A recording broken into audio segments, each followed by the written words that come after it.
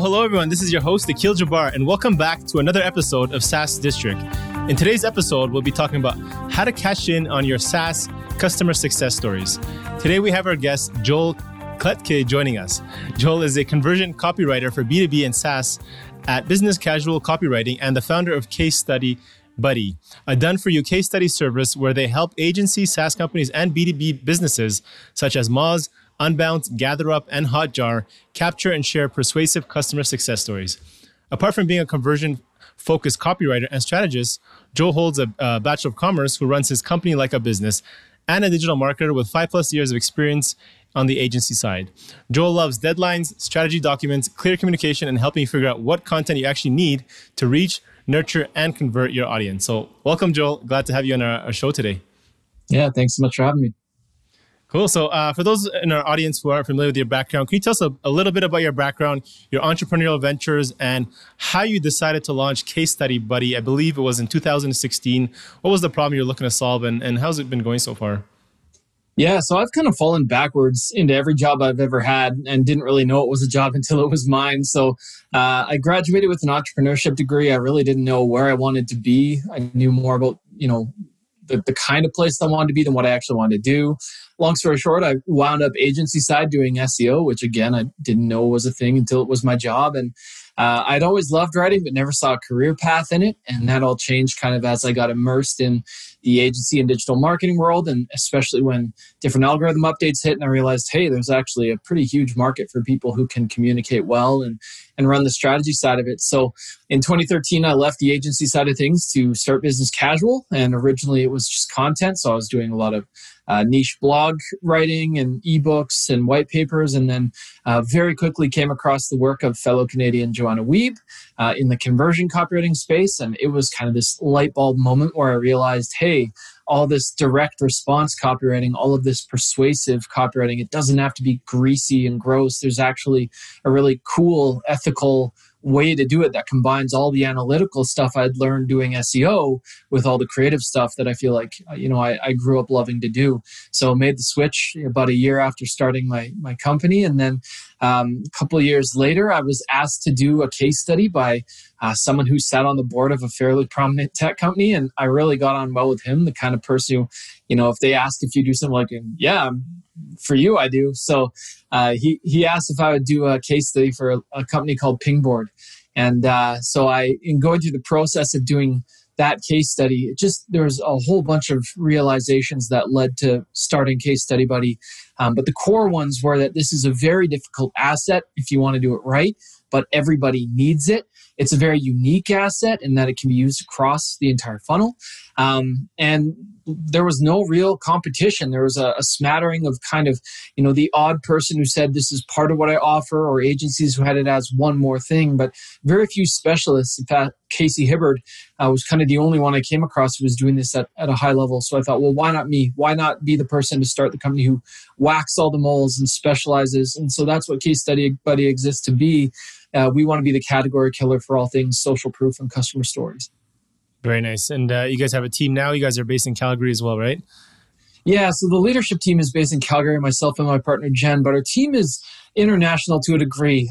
So we have writers, and our primary team is North American. So like our lead editor is Canadian.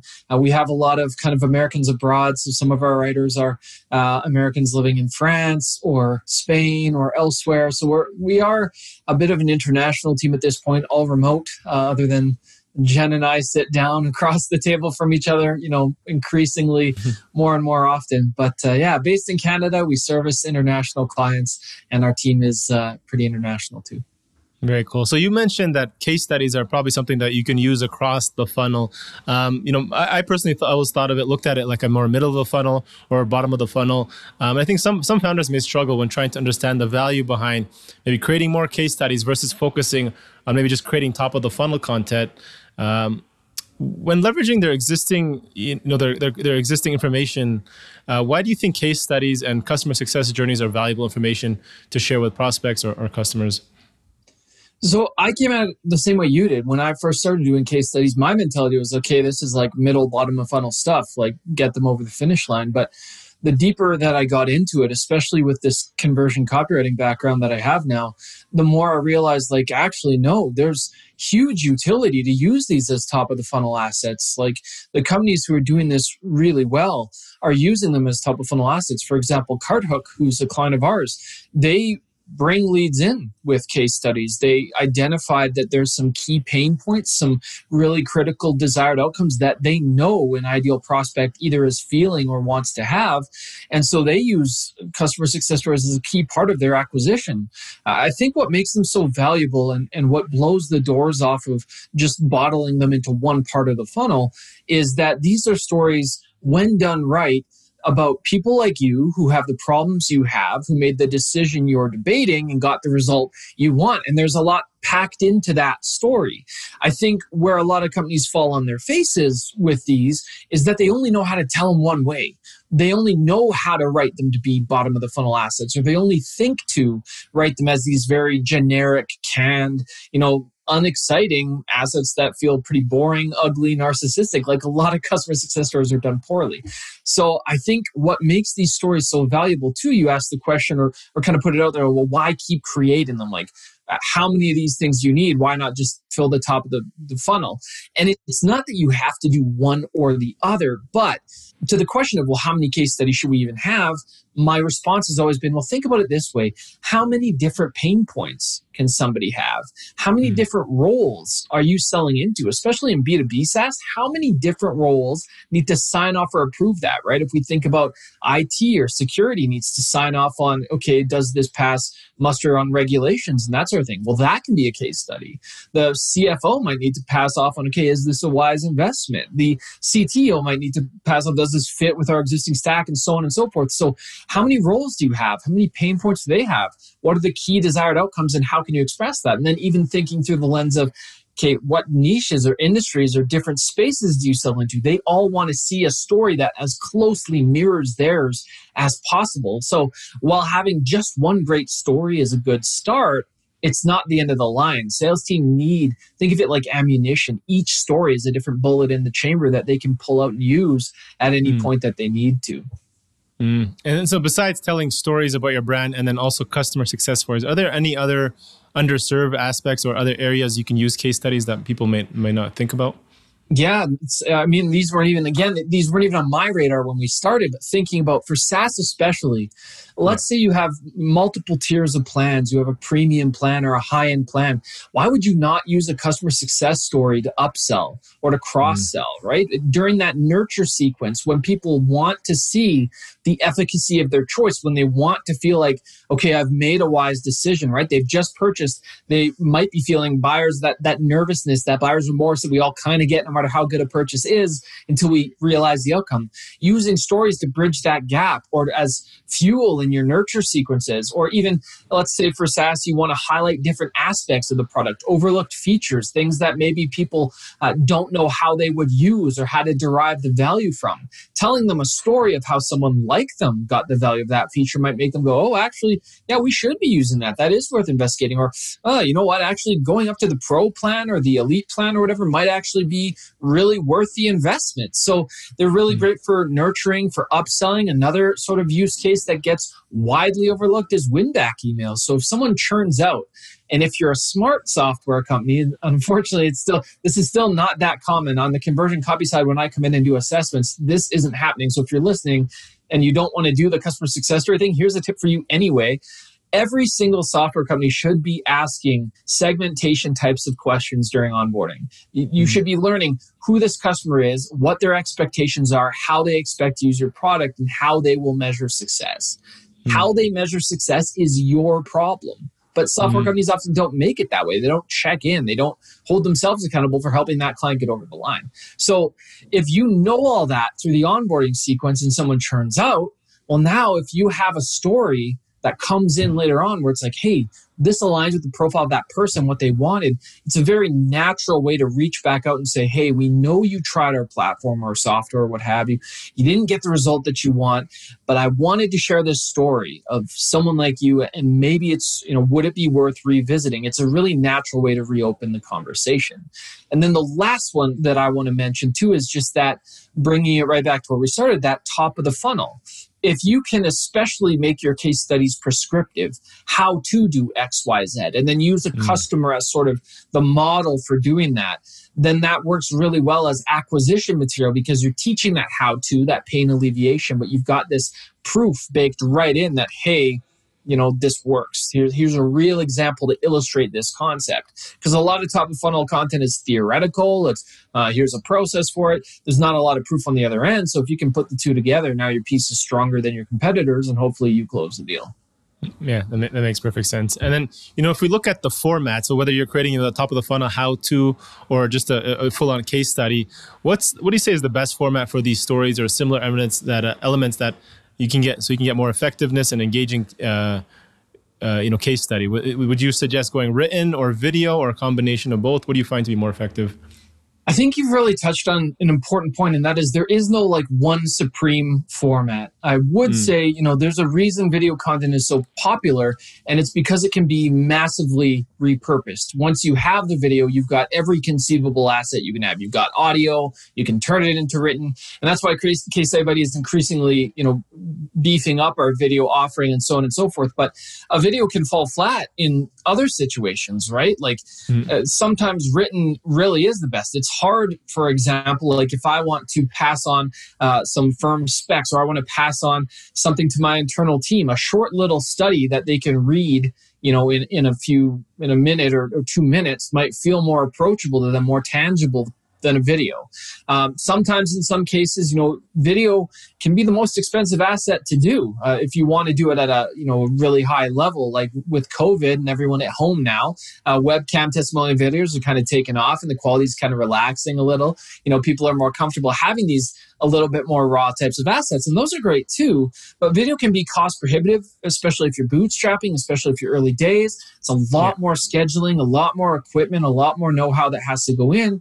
So, and not everyone's comfortable on video. So having just the audio, something that we're helping our customers do that nobody else really is turning customer success stories into these audiograms. So turning them into a social sharing asset that has this interactive element where you can sort of hear for yourself what the customer had to say and read the words and get the gist of the story, or embed these audio snippets in the written version on your site as this undeniable proof that, this person actually said that. I mean, as skepticism increases, because we see things like GPT-3 rolling out, which if you haven't heard of, you should go Google right now and get both amazed and terrified at what's about to hit us. But it adds this level of credibility. And then even within written, there are moments when a soundbite is all somebody needs on a sales page, a quick testimonial. But then there are other situations low in the funnel where they need all the detail. They want a meaty case study. They're ready for it. So they're having a longer format of the same story is hugely beneficial. So it's not just how many case studies should we have, but it's also how many different formats should we be telling this story in to sort of cater to the awareness level, what the lead is ready for, what their informational needs are, so that it can do its job.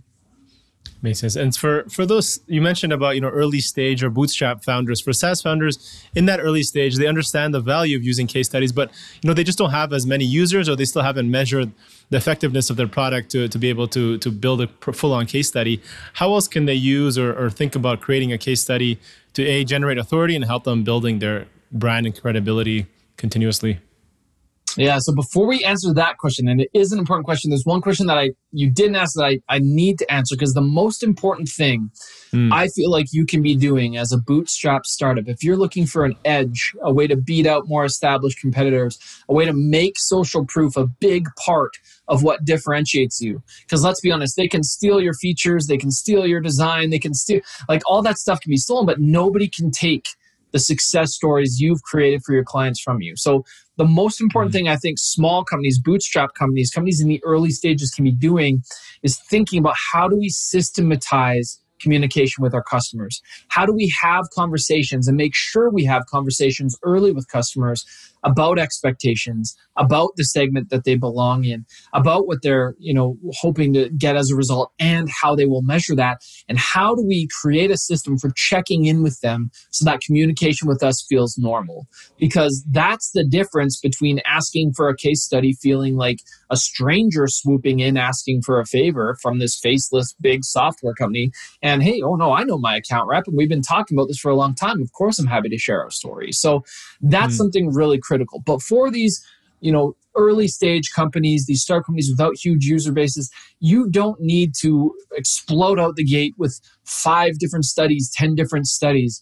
Where to focus is, and you can actually hurt yourself by moving too quickly to try to get a case study, because if you haven't had customers with you long enough to realize any value, you're going to get these very flaky, shallow stories anyways. So set up the systems, be collecting these bits of feedback and testimonials, have these check-in points along the way, whether it's NPS scores or customer surveys or conversations with sales reps.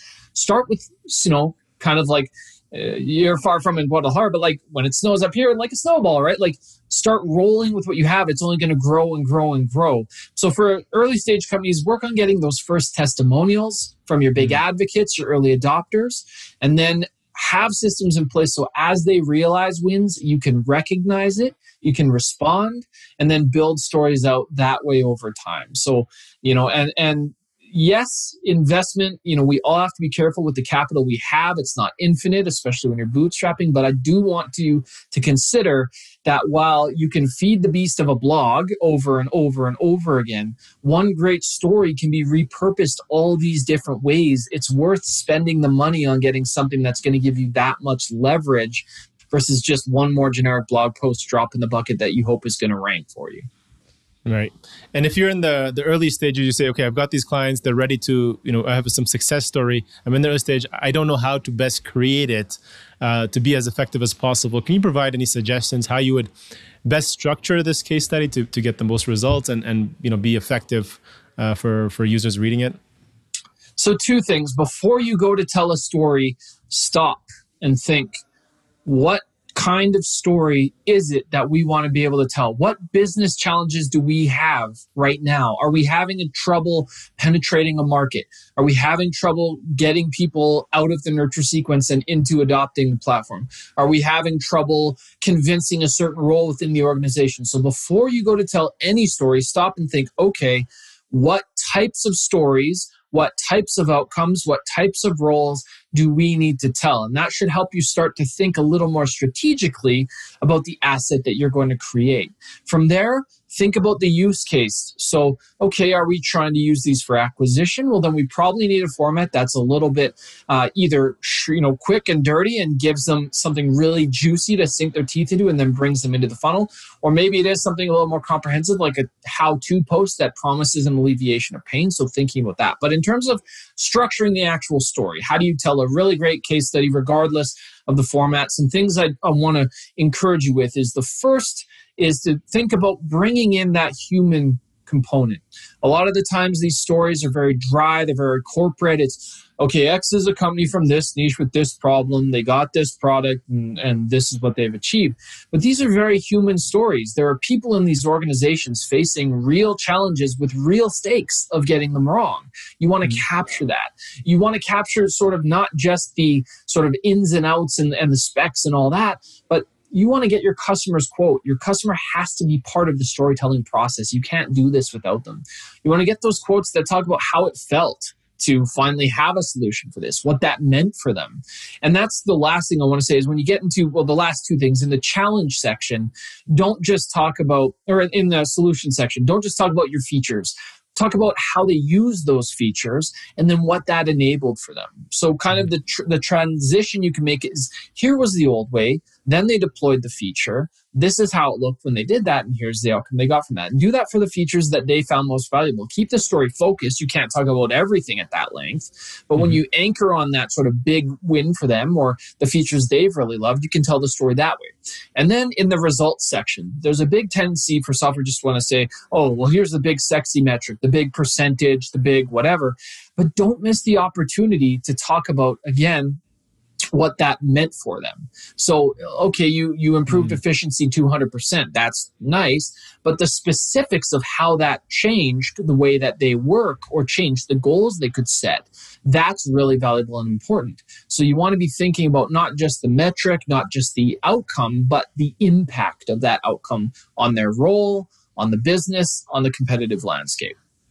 Love it. Yeah, it's not something I've thought about in the past about adding that. Usually it's just about, here, this is the results, this is X, this is what we achieved. And that's what people generally would like to see. But adding that extra factor, I think, is really helpful. And then I look at this, we said it's kind of part of your marketing budget. So as a SaaS founder, you're considering, okay, I can either spend my money on top of the funnel content, or as we spoke about, case study, which would cover a lot of that. But you also want to consider your ROI on this. How do you measure an ROI when spending your marketing budget on case studies? I think that's the tricky part, because as we've talked about now, there are a lot of different ways to deploy them. And so you should measure their success based on the circumstance they're deployed in and built for. I think one of the reasons that people feel like, oh, I'm not getting the ROI from my case study is because they don't really use it. They shove it onto a resources section of the site, forget about it, or they chuck it into a customer section, and it's hard to quantify, okay, well, how much work did this do for me? So I think it's about defining the use case where you're deploying it. If you're using it in your nurture sequence, compare it to a sequence where that's not present. Do you get more opt-ins? Great, it did its job. Did you not? Okay, then it wasn't effective in that capacity. If you're using it for lead gen and acquisition, compare it to your other campaigns, not just in terms of volume, but in terms of the quality of leads.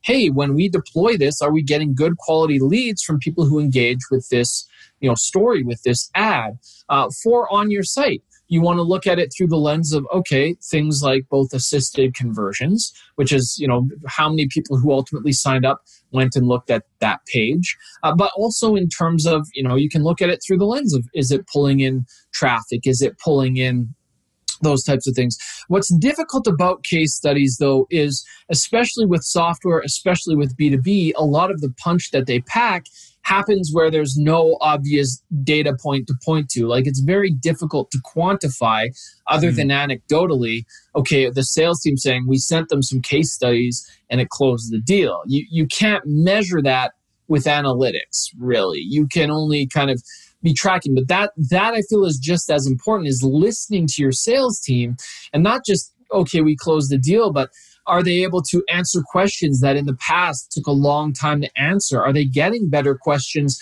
from qualified leads once they've received the studies? Does it change the dynamic of the conversation? So when you're looking to measure the ROI of a case study, consider the context you've deployed it in. Feel free to test it against other types of assets. It's a fair fight. If it doesn't do the job that it's meant to do there, then either revisit the format or the way it's presented, or go with something else. These don't have to work in all situations, but they can when they're done well. So consider the context and measure accordingly. So for salespeople, you can use it as a tool to go out there and help close the deal. If they come on your website, I guess it's a little bit more tricky. I mean, yes, you can measure the traffic. I guess you can also add in some kind of lead capture or some kind of opt-in on that page directly. And I think that'll probably be the better way to measure it on that point, right? You can. I think the tricky thing is that case studies are part of the self-education process, right? And in the same way that I think it's a flawed idea for most companies. This is where a lot of companies get frustrated with their blogs, is they go, oh, we've got this crazy amount of blog traffic, but it's not all converting. The informational needs, though, are vastly different. If someone's reading a how-to type of post over here, they're not necessarily mentally ready to make the decision to purchase. So that's why, when you look at direct conversions from case studies, it's something you can do. We encourage our customers to have a call to action in the PDF with a button that has the UTM tag, so you see how many people came from that. But you can't write it off if it's not causing that direct conversion. And that's why I say assisted conversions. Is this part of the corpus of content that they used on the journey to choosing you? Because they might not click the button on that page. They might not click the button today, but if they read a case study, come back a few weeks later and sign up, that case study should still get part of the credit for helping them get over the line. That's true. And some founders, maybe they're using case study as, for spin-off content. Would you recommend doing this, or what would you recommend for, helping them repurpose that information? Yeah, I mean, use them every single way you possibly can. You've paid for the asset, you've got the story. Why would you not? So, some very simple ways to repurpose. Take some of the best quotes out of the case study, turn them into little testimonial blurbs, put them in your sales pages, put them in your outreach emails if you're doing cold outreach. Like there was a study by a company called HipLead at the time, they've since been acquired, but they saw when you mention a famous customer, positive responses to cold outreach tripled. So, now, that's a famous customer. You can imagine just mentioning any customer relevant to the person that you're reaching out to. If it's in their space, their niche, a competitor, that's a much more compelling pitch than just, hey, can we help you with X problem, like the last 5 people who emailed you on this. So testimonial blurbs are really easy. Bake these things into, if you send out a newsletter, share some wins, right? Share the wins other people are having on the platform in a way that maybe inspires someone to go and look at the feature sets and so on that you have. Use them near the bottom of the funnel. Give them to your sales team and equip them to make use of them there. Use them on social. Turn them into, testimonial blurbs that pull people into the site, get them interested. Repurpose them into how-to types of pieces. Or another way that you can repurpose them is have the formal case study, then have a Q&A blog post. So, hey, we interviewed the founder of X company about why they used us, but then you can have other parts of that as well that don't just focus on you. So, I mean, yeah, and this is part of what gets me fired up and passionate is like, that's what Case Study Buddy is really all about. That's where we see ourselves differentiating, is helping people unpack the potential of customer stories to be these multi-purpose assets instead of these sad little isolated kind of drops in the bucket wherever they get slotted. So spin it off in any and all ways you possibly can. Just make sure you have your customer's permission to use it in the capacity that you want to. Sure. Yeah, makes sense. Any other strategies that you can recommend that we haven't already covered to SaaS companies to help them maximize this case study conversions or just the effectiveness so that they can get the most out of it? And what can they expect if they do that? I think to recap, there's a couple things that not enough SaaS companies are doing that I wish more would, that I think will give you a legitimate edge. I think one of them is being intentional about systematizing the way you communicate with customers. Have check-ins. Have, a documented place where anyone who touches the account can go to see who are they, what did they come in wanting, how has that played out, how do they measure success. It makes for such an easier conversation. So do that. The second I would say is be strategic about the stories you want to tell. Kind of the adage that I tell people is the stories you tell are the stories you attract. If you don't want to work with a particular contingent of client anymore, don't have stories about serving them, right? Like if all your stories are about small business and you're trying to move into the enterprise, that creates this dissonance between who you are and who people want you to be. So, I would say be strategic about the stories you want to tell, who you want to tell them to, and what matters to those people, and look for the intersection of that and your business goals. That's where the best stories come from. Don't just spit these out. Don't just let them be happy accidents. Oh, someone loves us, I guess we should do a story. Have a plan for them and you can make them inevitable. In terms of what becomes possible, I mean, we see all sorts of different things. I mentioned earlier, CartHook uses these in their top of funnel. They don't even have an opt-in. They use them to get people to read, and then they capture people with their remarketing campaign. It's done amazingly well for them. We work with agencies who have closed hundreds of thousands of dollars in additional yearly revenue by making customer success stories part of their sales process. We've put together assets for individual consultants who, it's helped them close these RFPs where they're punching way above their weight class and attracting clients that, they otherwise maybe wouldn't have been able to close. So I wish I could point to some hard metric where it's like, it's going to double your convert. Like, I just can't do that because it's not true to life. But I can tell you that the companies who take these seriously, go in with a plan, make them, beautiful assets to look at and interact with, and then continually deploy them and don't just give up after the first one, they do see results in terms of traffic lifts and sales, in upgrades, retention, all of it. Very cool. So you mentioned Joanna Wiebe. So interestingly, I didn't know she's from Edmonton as well. That's pretty cool. Is there any other favorite resources or mentors that you say that you followed and have been maybe instrumental to your success and achievements today? Yeah, Joanna Weeb's Copy Hackers is huge for the conversion copy side of things, which we didn't talk as much about today, but I think, definitely worth checking that site out. She has fantastic, her free newsletters are amazing. Tutorial Tuesdays are fantastic. For software especially, that was and is and has been her world and where she operates. So there's just fantastic content on the site, in her newsletters, in her courses too. If you have small teams and you need them to be stone cold killers on email marketing, Joanna Weeb's course, I've gone through it. It's fantastic. So she's someone that I would certainly point to in that capacity. On the subject of email, Val Geisler, she is the email queen for SaaS and for subscription. And so she is a fantastic resource. She's done teardowns of different nurture sequences and onboarding, and there's a lot to learn on her site and a lot to pull out there.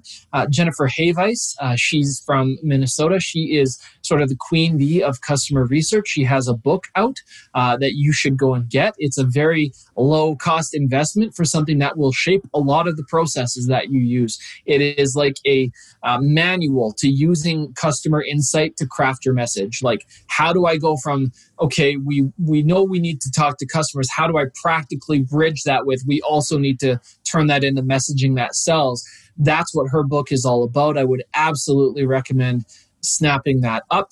And then similarly, another great Canadian, April Dunford, she works on positioning. She's done positioning for huge software companies, very challenging markets, all kinds of stuff. She has a book called Obviously Awesome. It's a wonderful read. It will change the way you think about positioning. So if you're currently thinking about positioning through the lens of positioning statements, and we do X for Y so that they can Z, get ready to toss that out the window and have a much richer understanding of what positioning really means and what it can do for your software. So I think everyone I mentioned just so happens to be a woman there, but there are tons of just fantastic, brilliant women in this space, which is part of what makes it an exciting place to be. And a lot of the leaders in the space who are publishing stuff like that are women. So, those four are definitely people that I would point to. Very good. Awesome. We'll definitely add those in our show notes. Thank you for that. Last question, Joel. Where can our audience learn more about you and what you're working on? Yeah, so you can check out on the conversion copy side of things at businesscasual.com, businesscasualcopywriting.com, at the bottom of the homepage, you can sign up for my newsletter, and I really don't send anything unless I feel like I have something worth saying, but all my work is on conversion copy for software companies. I've done it for some of the giants in the space like HubSpot, and I've worked on, projects from startups to enterprise. I've seen a lot, so I share a lot of insight there. You can check out casestudybuddy.com, and we publish a lot of content there and resources and things that you can go, do yourself. It's not all about, just hire us. There's a lot there that if you're bootstrapping and we're outside of reach, take the stuff we share and go do it yourself. I just want to see better stories out there at the end of the day. The last one, I always kind of preface it with this. I don't always respond quickly, but I do always respond. But you can reach me on LinkedIn or Twitter at Joel Kletke and drop me a note. I love hearing from people. And like I say, I might be slow. I got 2 kids, 2 businesses. It's sometimes too much to handle, but I always try to get back to people and be helpful wherever I can, even if it's not working together, whether it's a referral or a resource. My passion is just seeing better communication happen and people make smarter decisions with the assets they create. Yeah, that's understandable. And I appreciate that, Joel. Thanks for jumping on SaaS District today. I really enjoyed this. Thank you. Yeah, cheers. Thank you so much for having me. Thank you all for listening in to this episode and joining SaaS District today. Don't forget to leave a review and subscribe for future episodes where we interview top leaders in the SaaS industry. If you're a SaaS company looking to grow and unlock the true value of your business, get in touch with us at horizoncapital.com. And myself or one of our consultants will provide a free assessment to help you get there and hit your goals. If you have any feedback or suggestions for this podcast, please DM us on Instagram or LinkedIn at Horizon Capital and help us improve our content for you all. Thanks again and hope to see you on the next one.